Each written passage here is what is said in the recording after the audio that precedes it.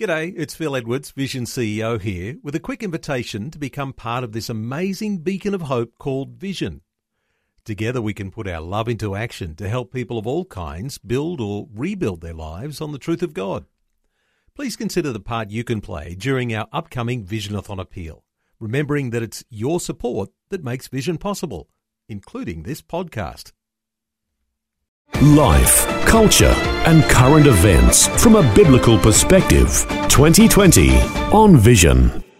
As we do on a Monday, we do like to check in with the Australian Christian Lobby, usually a very jam-packed political agenda, things changing very quickly. Dan Flynn is Deputy Director of the ACL. Dan's back with us. Dan, welcome along to 2020.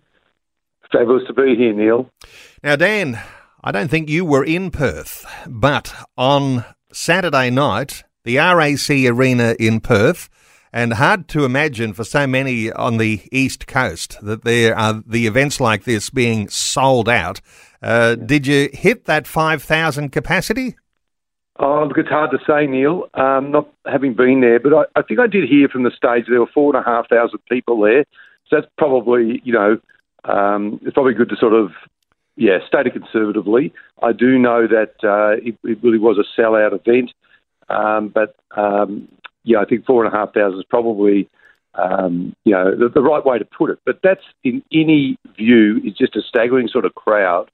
And in terms of the political impact of that, it's really quite staggering. What we saw, I think, Neil, was just so many Western Australians probably enjoying their freedom. I know we're all very jealous here in the eastern states. Most of us being sort of locked up, but it's very inspiring, and I think Martin really brought a word about righteousness, both in the public and the private sense, and the power of Jesus to really, I think, to set people free and to provide a good moral compass for the nation. So it was a nation-building speech, and I think there were certainly 4,500 people who watched it live stream as well. So I think we could definitely say 9,000 people took that in live. So that was a wonderful, wonderful event. And Martin, of course, will continue these events in Albany on Wednesday, Bunbury and Geraldton over the next few days before he moves to Tasmania. So lots of excitement there, Martin, and great to see our volunteers and supporters. Obviously, this is a volunteer movement, and, there were hundreds of keen Western Australians helping people in, looking after their needs, and just wonderful to see. I mean, we've been talking about the idea of rock star receptions wherever Martin Iles is speaking, and that's just another example on Saturday night in Perth. You mentioned Albany's coming up this Wednesday night, and for listeners in Albany, already sold out. Bunbury on the 23rd, already sold out. And Geraldton on the 25th, I'm aware that there are some seats still available there, but you mentioned, Dan, the idea that these events are being live streamed. So for listeners all around Australia, just because these events are happening in WA, Martin touches on the very most current issues that the nation is facing right now. So the idea, wherever you're listening in Australia, you can actually be part of these live stream events. Well, let's certainly hope so. Neil, the Perth Arts Centre facilitated a great live stream footage for us, and I'm not absolutely certain that's going to happen at the other venues, but we certainly had the red carpet rolled out for us in Perth after the government's sort of embarrassing cancellation and then backflip. So a lot of red carpet treatment was provided to the ACL team there. It was an incredibly peaceful event with no sense of disruption, and beautifully presented by Martin and assisted, of course, by Wendy Francis as the MC, Peter Abetz, our local man on the ground.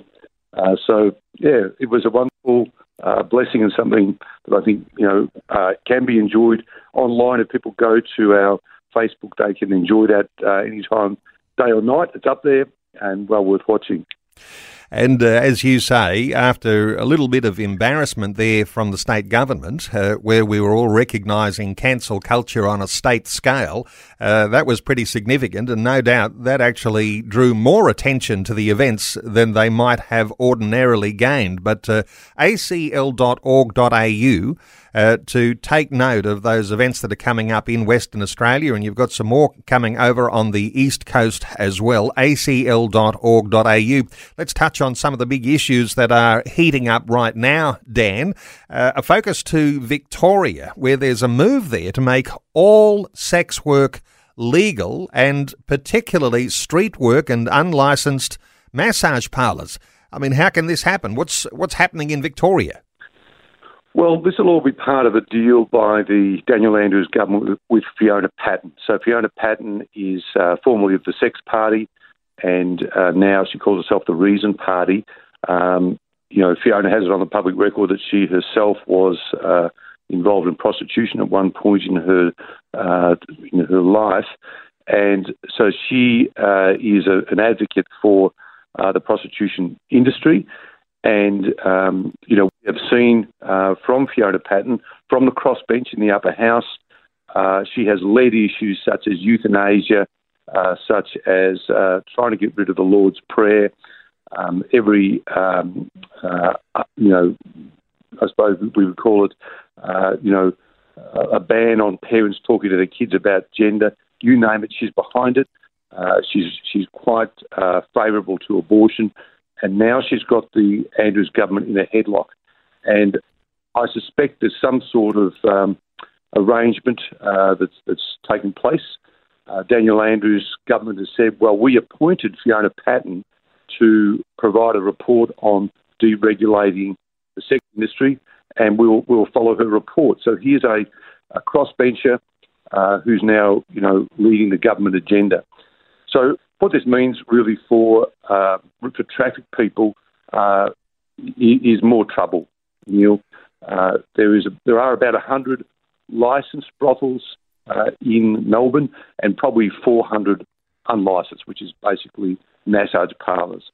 And street work is illegal, and that's obviously to protect women and to try and put some limit on the industry.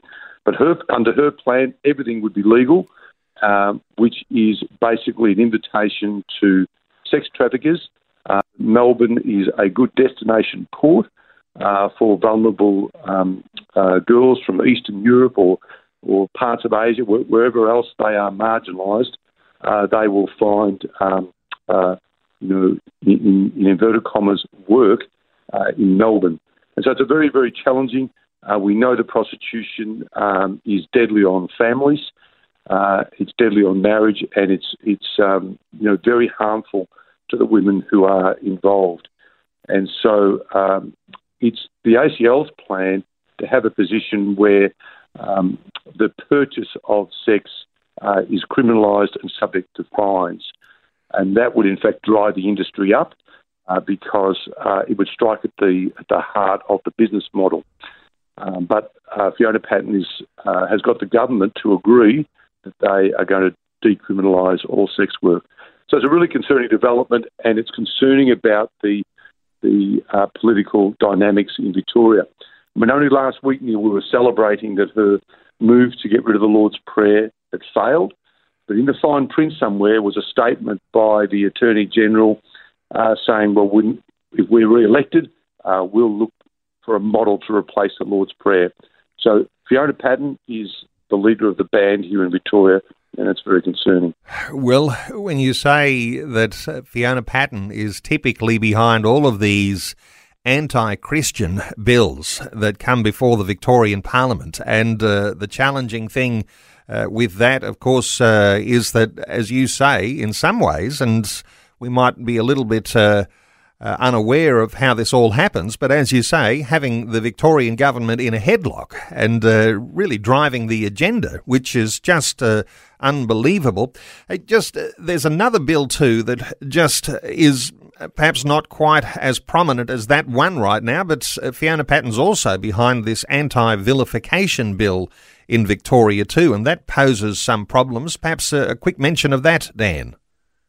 Well, the idea of this anti-vilification bill is that if somebody speaks in a way that, offends somebody from the trans community or somebody who's gay, if they're offended perhaps by someone's statement of religious belief, that they believe that marriage should be between a man and a woman, or there are two genders, then guess what? Fiona Patten's got a solution for that. It's called the anti-vilification bill. And so conduct that's likely to incite, any sort of adverse reaction effectively against, these statements that will be criminalised. So there's a real free speech issue here. And I know that the Institute of Public Affairs, not a Christian organisation, are saying that this anti-free speech law would be many times worse than the federal Section 18C about the offending of people giving cause to a right of action. So any speech could potentially become unlawful, and the assessment will be whether the speech caused harm, which you and I know is code for causing offence. So that's something we are very much on the watch for. We do have a campaign that's up and going about that we are going to, revitalise that campaign, because we expect some further announcements on that bill in September. Dan, let's turn our attention to the federal parliament, and we have been monitoring along this Children Born Alive bill. It was introduced in Parliament last Tuesday by George Christensen. What's the latest on that, and your thoughts on how that is being received? One of the best speeches ever given in the federal parliament was given last week by George Christensen, and it was the second reading speech of the Human Rights Children Born Alive bill. And there was a lot of fuss, Neil, about, does the federal parliament have the constitutional right to talk about anything that relates to abortion? And of course, his point was, well, no, baby is born, so under our international obligation, our obligation to children, then, we have a breathing child. That's why it's a federal issue. So he dealt with a lot of the fussy points about, constitutionality, and said that, look, this bill is constitutional, but what is unconstitutional is the deliberate destruction of living, breathing, babies with a heartbeat. And it was a brilliant speech. So that bill has been launched that requires health practitioners to provide relevant medical care to a baby born alive. Now, that may be palliative care, but it's got to be relevant medical care. And some of these children do actually live and thrive and have meaningful lives. There are examples across the world of that. And clearly, if it saved only one life, it would be totally worth it. So, yeah, the bill's tabled. Its future is unknown. Neil, it will take somewhat of a miracle for this ever to be brought to a vote. That's the challenge for George Christensen.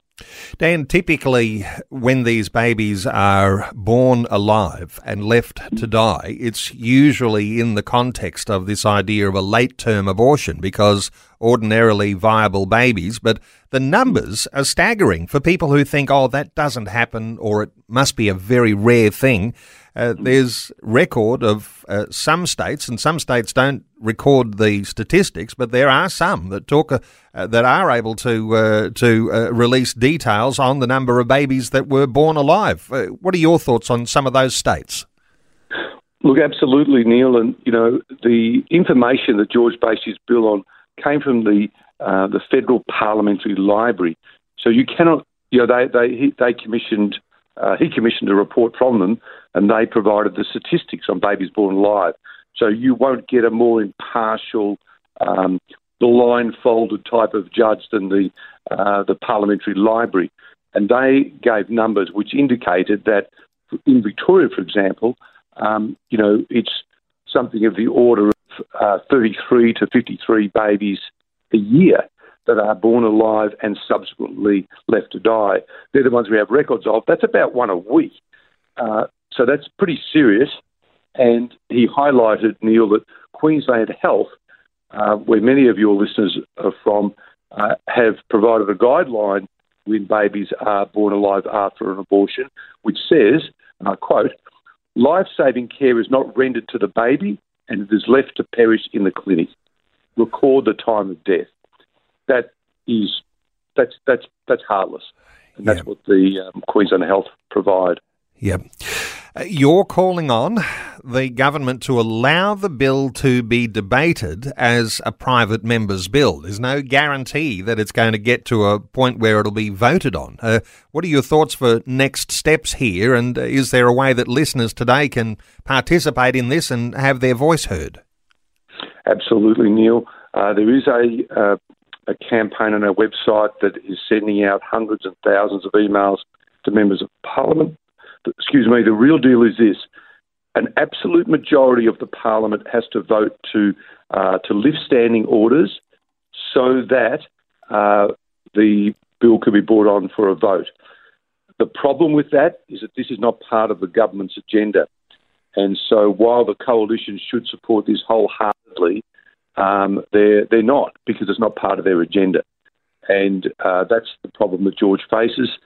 And, it makes me think, and I'm sure your listeners think, we need more Christians in the Parliament who will call us out for what it is and stand up in the party room to say we must legislate this important reform. Well, I'll point listeners to the ACL website where you can participate in some of these activities, and you can find out the details too about the next Truth of It Live events, the ones that are coming up in Western Australia this Wednesday, then the following Monday, and then in Geraldton the following Wednesday on the 25th. The meeting in Geraldton, there's still some seats available, but acl.org.au, and you'll find how you can participate in some of these other campaigns that are being run by the Australian Christian Lobby on all of these variety of issues. Dan Flynn, always good getting your update. Thanks so much for joining us once again today on 2020. It's my pleasure, Neil. Thank you. Thanks for taking time to listen to this audio on demand from Vision Christian Media. To find out more about us, go to vision.org.au.